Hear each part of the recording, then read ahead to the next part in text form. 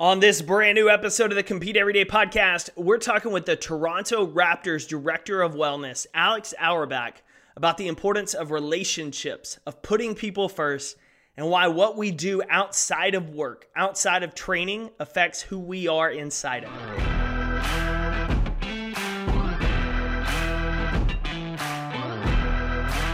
What's up, Competitor Nation? Jake here, your Chief Encouragement Officer.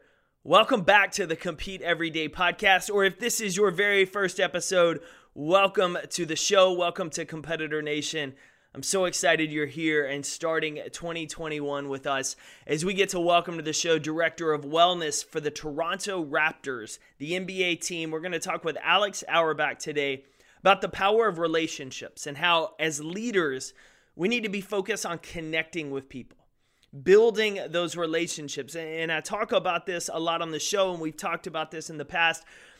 I spent a majority of my life trying to keep people at arm's length. Relationships, from dating to friendships to business, I keep everyone at distance because I'd been burned.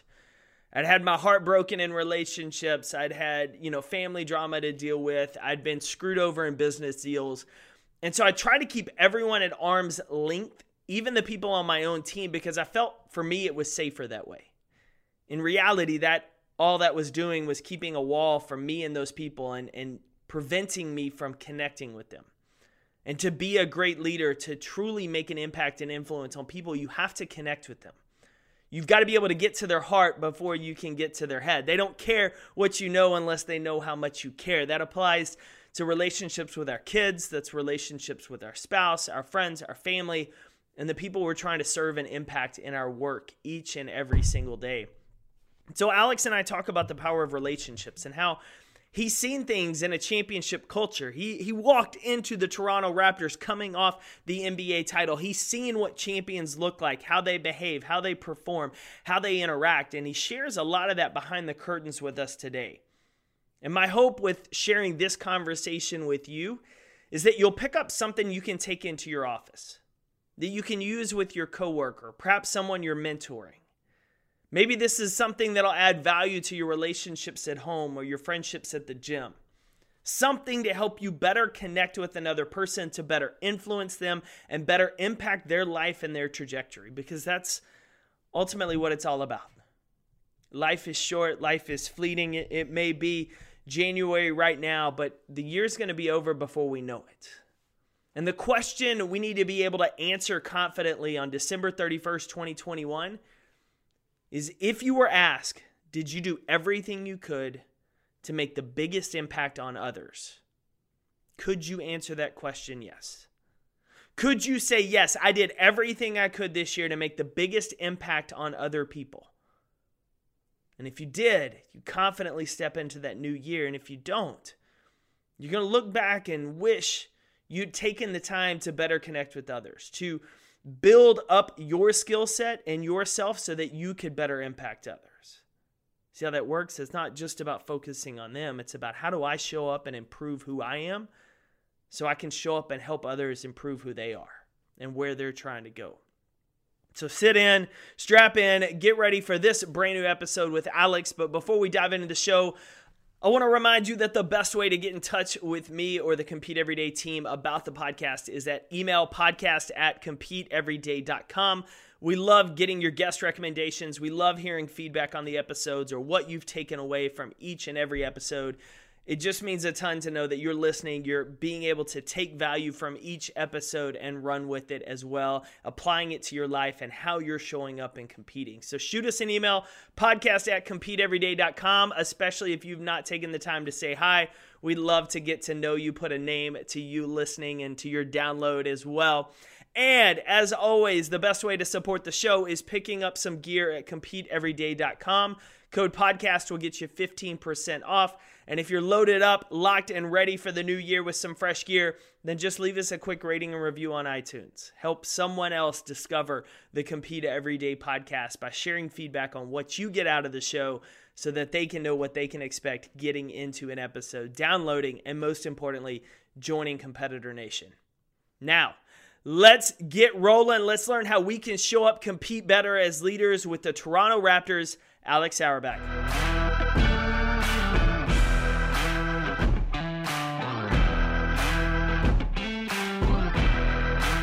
Thanks so much for having me. It's a pleasure to be here. This is going to be a fun conversation today for our listeners because, as we kind of briefly talked off air, you and I have some crossover and connections with Dallas Fort Worth that I wasn't originally aware of until I was prepping for the show.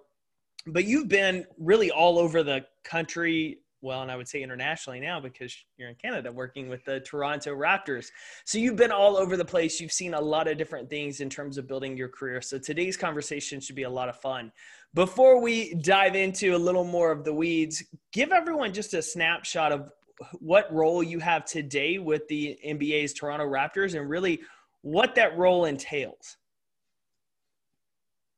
Sure. So I'm the director of wellness and development for the Toronto Raptors. And really that means a couple of things for my day to day. So first is, the overall wellness of the entire organization, players, staff, coaches, really thinking about the organization from a holistic perspective and understanding what influences both mental health, but also mental performance, and how do we help create kind of a high performing organization and a high performing context for people to really be their best. And on the development side is really sort of a transition away from the old way that many organizations have done player development work, and into a new space where we really sort of put some of the things that our players are most passionate about front and center. So of course the NBA has their ideas of how player development should be implemented, and many of the things that they bring forward are excellent foundations for the work for our players in terms of developing as people.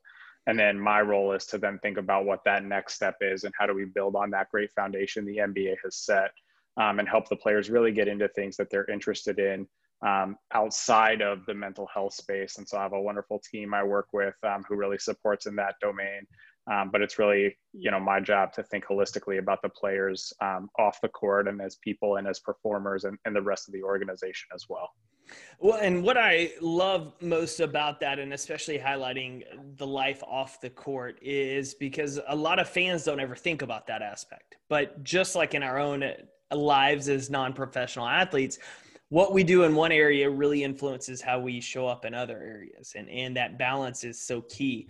One thing I'm curious about is how you got to this position, because I know you initially started working with football programs as kind of a quality control or student assistant initially and worked your way up before switching down this domain. Yeah. So when I was in high school, I really wanted to be a football coach. That was the dream. And so I actually ended up sort of picking where I went to undergrad based on the one institution that would give me a chance to work with the football program. And it happened to be supremely convenient because it was also my hometown. So I had the chance to go back to Arizona and work with the football staff. I spent my first year doing some recruiting. Second year was kind of some recruiting and some offense. Third year was kind of some recruiting and some defense.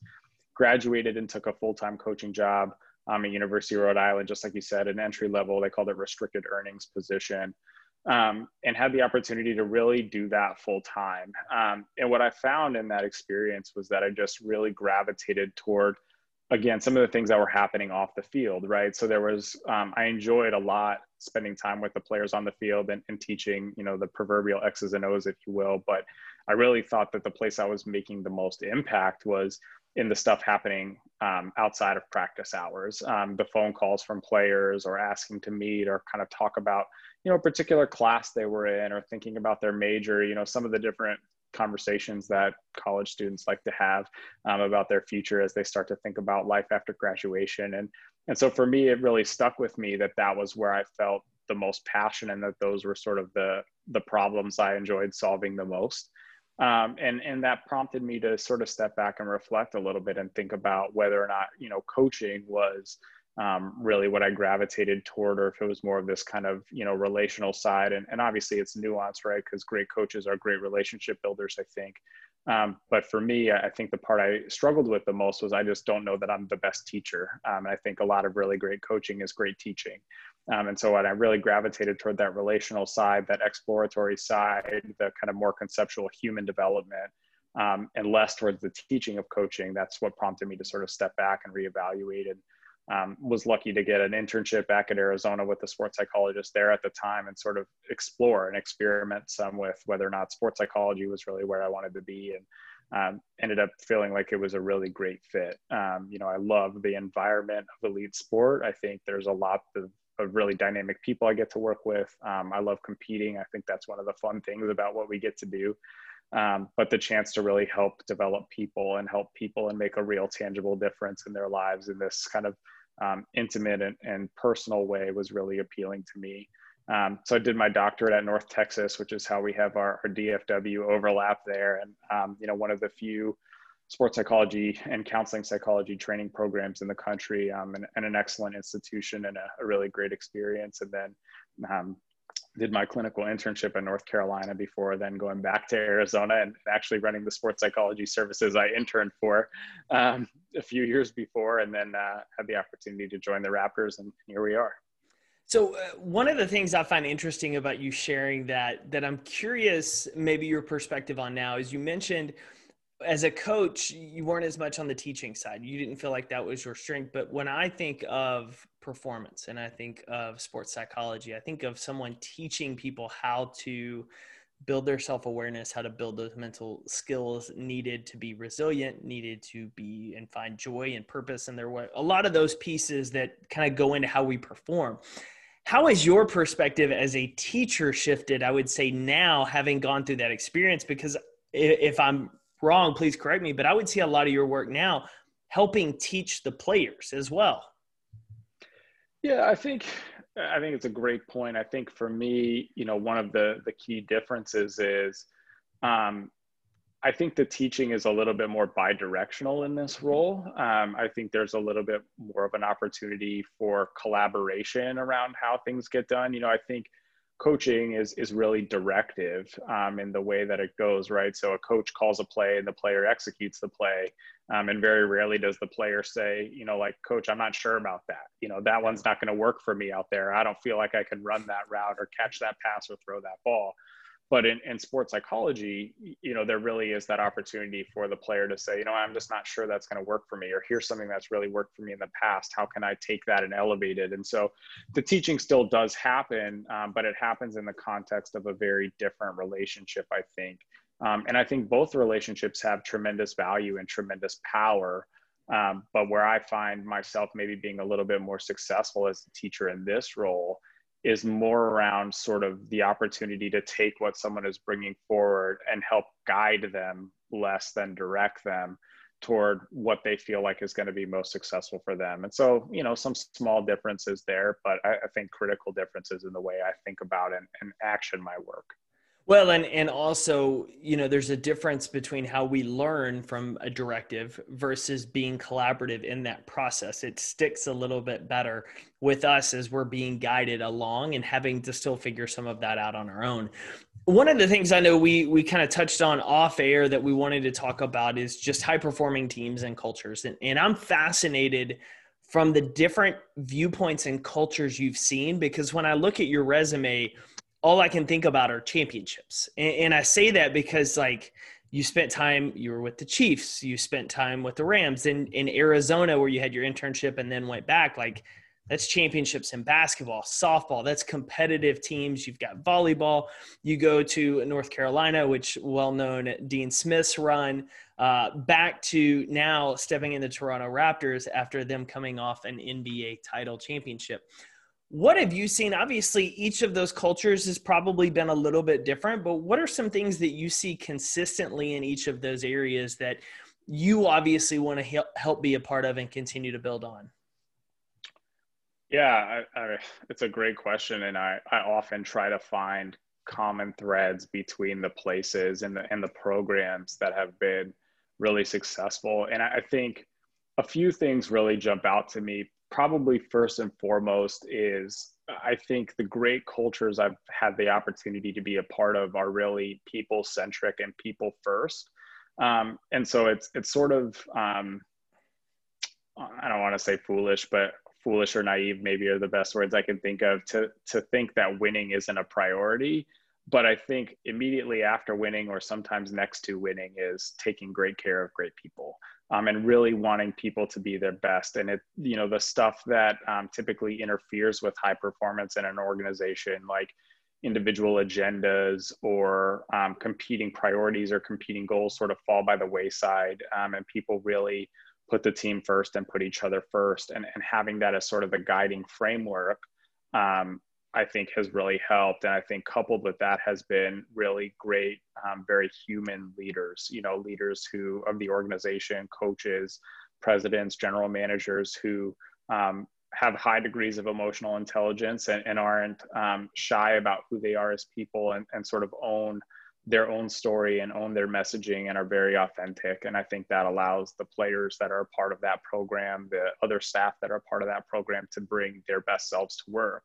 And then ultimately what ends up happening is you create a culture where everyone feels like they can be themselves and feels like they can be their best, and that they're going to be accepted for what they do.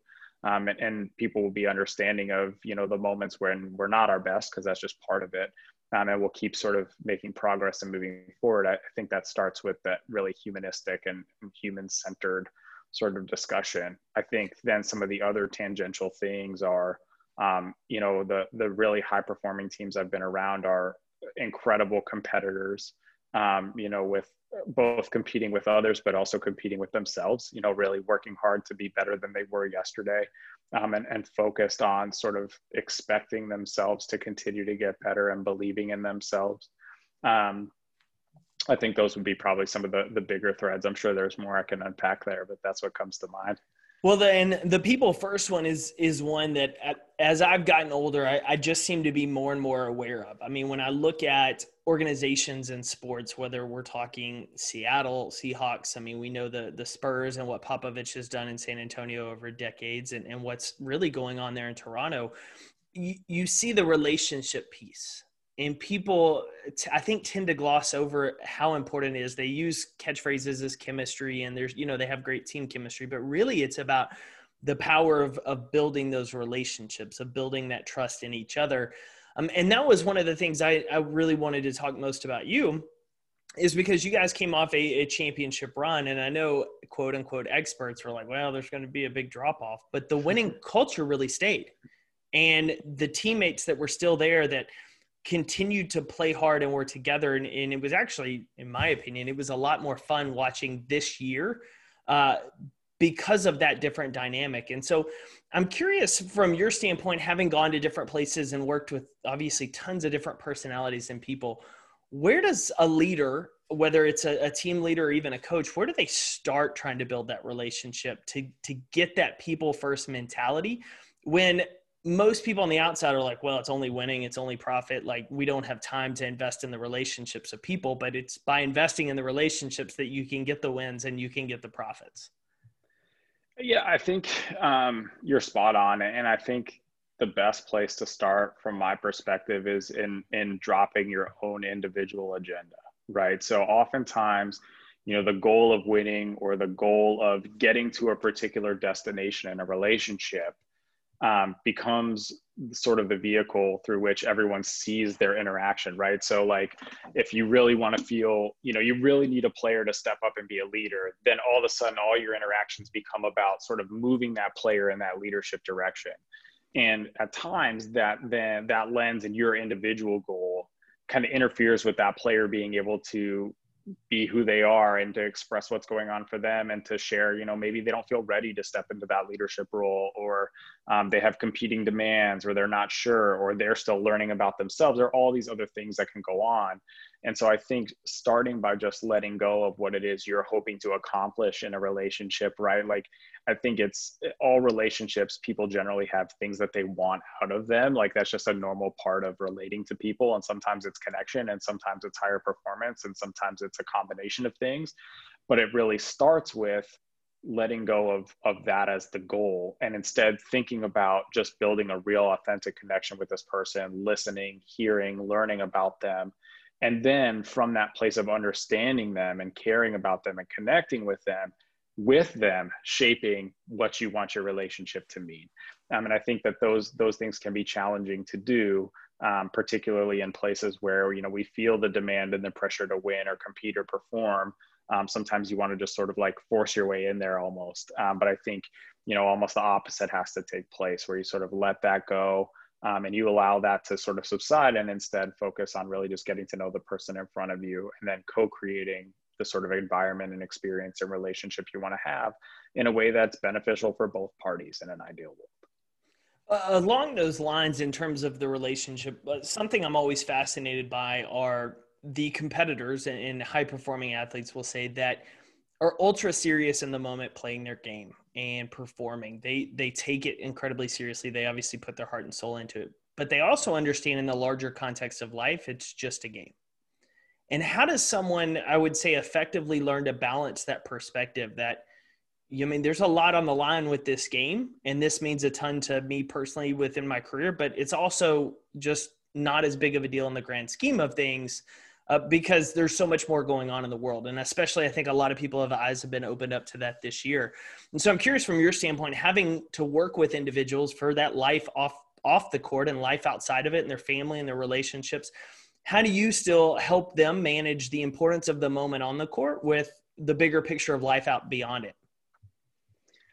Yeah, I think for me, it's about sort of shifting the perspective from being about everything being about the moment on the court to seeing life as sort of like almost like a portfolio of investments, right? And you have to place your effort and your time and your resources into these different areas and different domains for you to be the best that you can be. So, as a simple example, right? Like if you have a lot of family issues happening at home, it's going to be really hard to show up and perform in the moment. If you're a high performing salesperson, and you hang up the phone and you've just got in a big fight with your spouse or loved one, it's going to be hard to walk into that sales pitch and give your best work. And so I think the more that I can help people sort of see life outside the performance domain as also a part of their performance, right? Like it's about investing in this, knowing that this investment is going to pay off when the time comes. So you can truly shut off and be in the moment, right? Like part of what allows people, I think, to not worry when they're performing and just play free or just enjoy the game is knowing that everything outside the game is taken care of and is in a good position. And so I think a lot of it is about seeing the rest of life as an important area to invest in, really taking that seriously, doing the work. And like you said, maintaining that really healthy perspective of, it's absolutely okay to care about something. It's absolutely okay to care about the game. And it's also possible to really care and let it be just a game or let it be just that last game and we can move on, right? And I think that's part of, to a degree, some of it comes with just experience and players sort of going through or salespeople, whoever it is, right? Like going through the winning and the losing or the yeses and the nos and seeing that, the wheels sort of keep turning and there's always another opportunity. But some of it comes from that really active investing in the rest of your life and seeing how that active investment can actually pay dividends when you step on the floor. And then I think when that experience clicks and people really see how that works, it becomes much easier to maintain that sense of perspective, to know that, if this one space doesn't go well today, that's okay. I have all these other areas of my life that I've invested in, that I really care about, that I know are going to lift me up, that are going to make me feel more whole and complete and full. And I can show back up tomorrow to my performance domain and give my best effort, knowing that I got loved up outside of that space. So along those same lines, just out of curiosity of having those different areas and investments is dealing with things outside of your control. And I think this year's been a wake-up call, or this past year's been a wake-up call for everyone in terms of That's for sure. Everything outside of your control, but learning to better control what's within your control. And I know your team was headed to Tampa, I believe, for training camp. Yep, down in Florida Yes, because of the new NBA season. And so that obviously wasn't expected. It's thrown probably people for a curveball initially, and you have expectations of, just like we talked about with the relationships, you have expectations of what's going to happen. And then when that's changed, a lot of people struggle to still get their focus back on what's within their control. From your experience over the last year, what have you seen from a leadership level in terms of learning how to control your controllables and then working with your team on that, especially if teams kind of struggle with that feeling of dealing with uncertainty? Well, I don't think you could have asked for any more uncertainty in 2020, right? I mean, it's been a wild ride. Yeah, I think, I think from really both on the team perspective and the leadership side, I think one of the things that can happen when there's a lot of uncertainty is everything can start to feel equally important. And I just don't believe that it's really possible for everything to be equally important. And so one of the ways that we can focus on what's controllable is really starting to identify what the most important thing is we can do right now, and the dimensions of what that thing is that we really can control. And so, if it's preparation for an NBA season, for example, well, we may not be able to fully control where we're going to do that preparation, but we can control bringing Raptors level quality to whatever that situation is. We can put our best foot forward. We can show up with great attitude and great energy. And that doesn't matter where we play. And one of the things that, our head coach has been absolutely amazing about has been his sort of way that he's encouraging agency amongst his players too, to sort of take ownership of this situation. And to sort of think about not necessarily reacting to all that we can't control, but really responding in a controlled way to what it is we do have ownership over. And so again, those are the simple things like how you direct your focus, the energy you show up with, the attitude you bring forward, the goals that you have.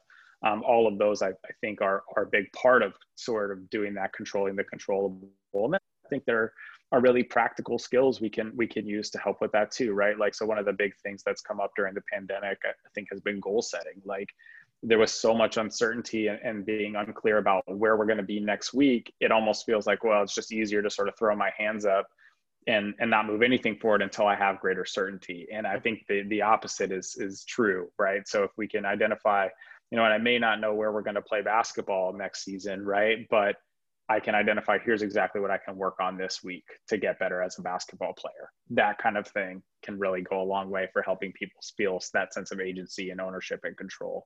And I think from a leadership perspective, the big thing is allowing people the space to navigate the uncertainty and to sort of process that, but then also sort of continually refocusing people again back to what is it that we can do? How do we show up and be the best at what is our job to be the best at every day? And really bring that into focus, knowing that we're not going to have all the answers to what's happening in 2020. And if we can let go of needing the answers to perform and we can just do our best, we'll end up all right. I love that. I love that. Just not only the recentering on those goals, because you're right. That's our first instinct of, well, I don't know what's going to happen or how long this is going to last or where we're going to be. So I'm just going to wait it out. And in reality, it's like, how do we shift to focus on what we still control and what we can do this week to improve our positioning, and we figure out those unknowns as we get a little bit closer. So I really appreciate you kind of pulling back the curtain and sharing some of that and how Coach Nurse has done that as well for y'all's team this year. Man, where can we get connected with you online? Where's the best place to follow? One, I know you put out some great content on Twitter, but do you hang out anywhere else, or is Twitter the best place to follow you? Twitter is my only location socially. I think I have man. LinkedIn too, but I'm not super active on that. Yeah, Twitter is great. I think it's at Alex Auerbach, PhD. And I'm admittedly trying to put forth a greater effort to do even more on Twitter. So that's the best spot. Awesome. Yeah, I was about to say, you put in some great information, and for those listening, would highly recommend giving you a follow, because a lot of the stuff you share and articles and threads, things that continue on what we're talking about here. And you guys listening to the show will probably recognize he's also connected with some other guests here on the show, like our friend Brian Levinson over at Intentional Performer. So, man, this has been a lot of fun today. I really appreciate your time and insight into sharing your journey, more about the cultures, and most importantly, just talking about relationships and connection, which is really what it's all about at the end of the day. So, Alex, man, thanks for hanging out this week. Thanks so much for having me. It's been fun. Thanks for tuning in to another episode of the Compete Everyday podcast. As always, drop us a note with your feedback to podcast@competeeveryday.com. Check out more episodes, find amazing apparel, get connected with the community at competeeveryday.com. And until next week, bring your best, show up every day regardless of how you feel, and be that type of competitor you were created to be.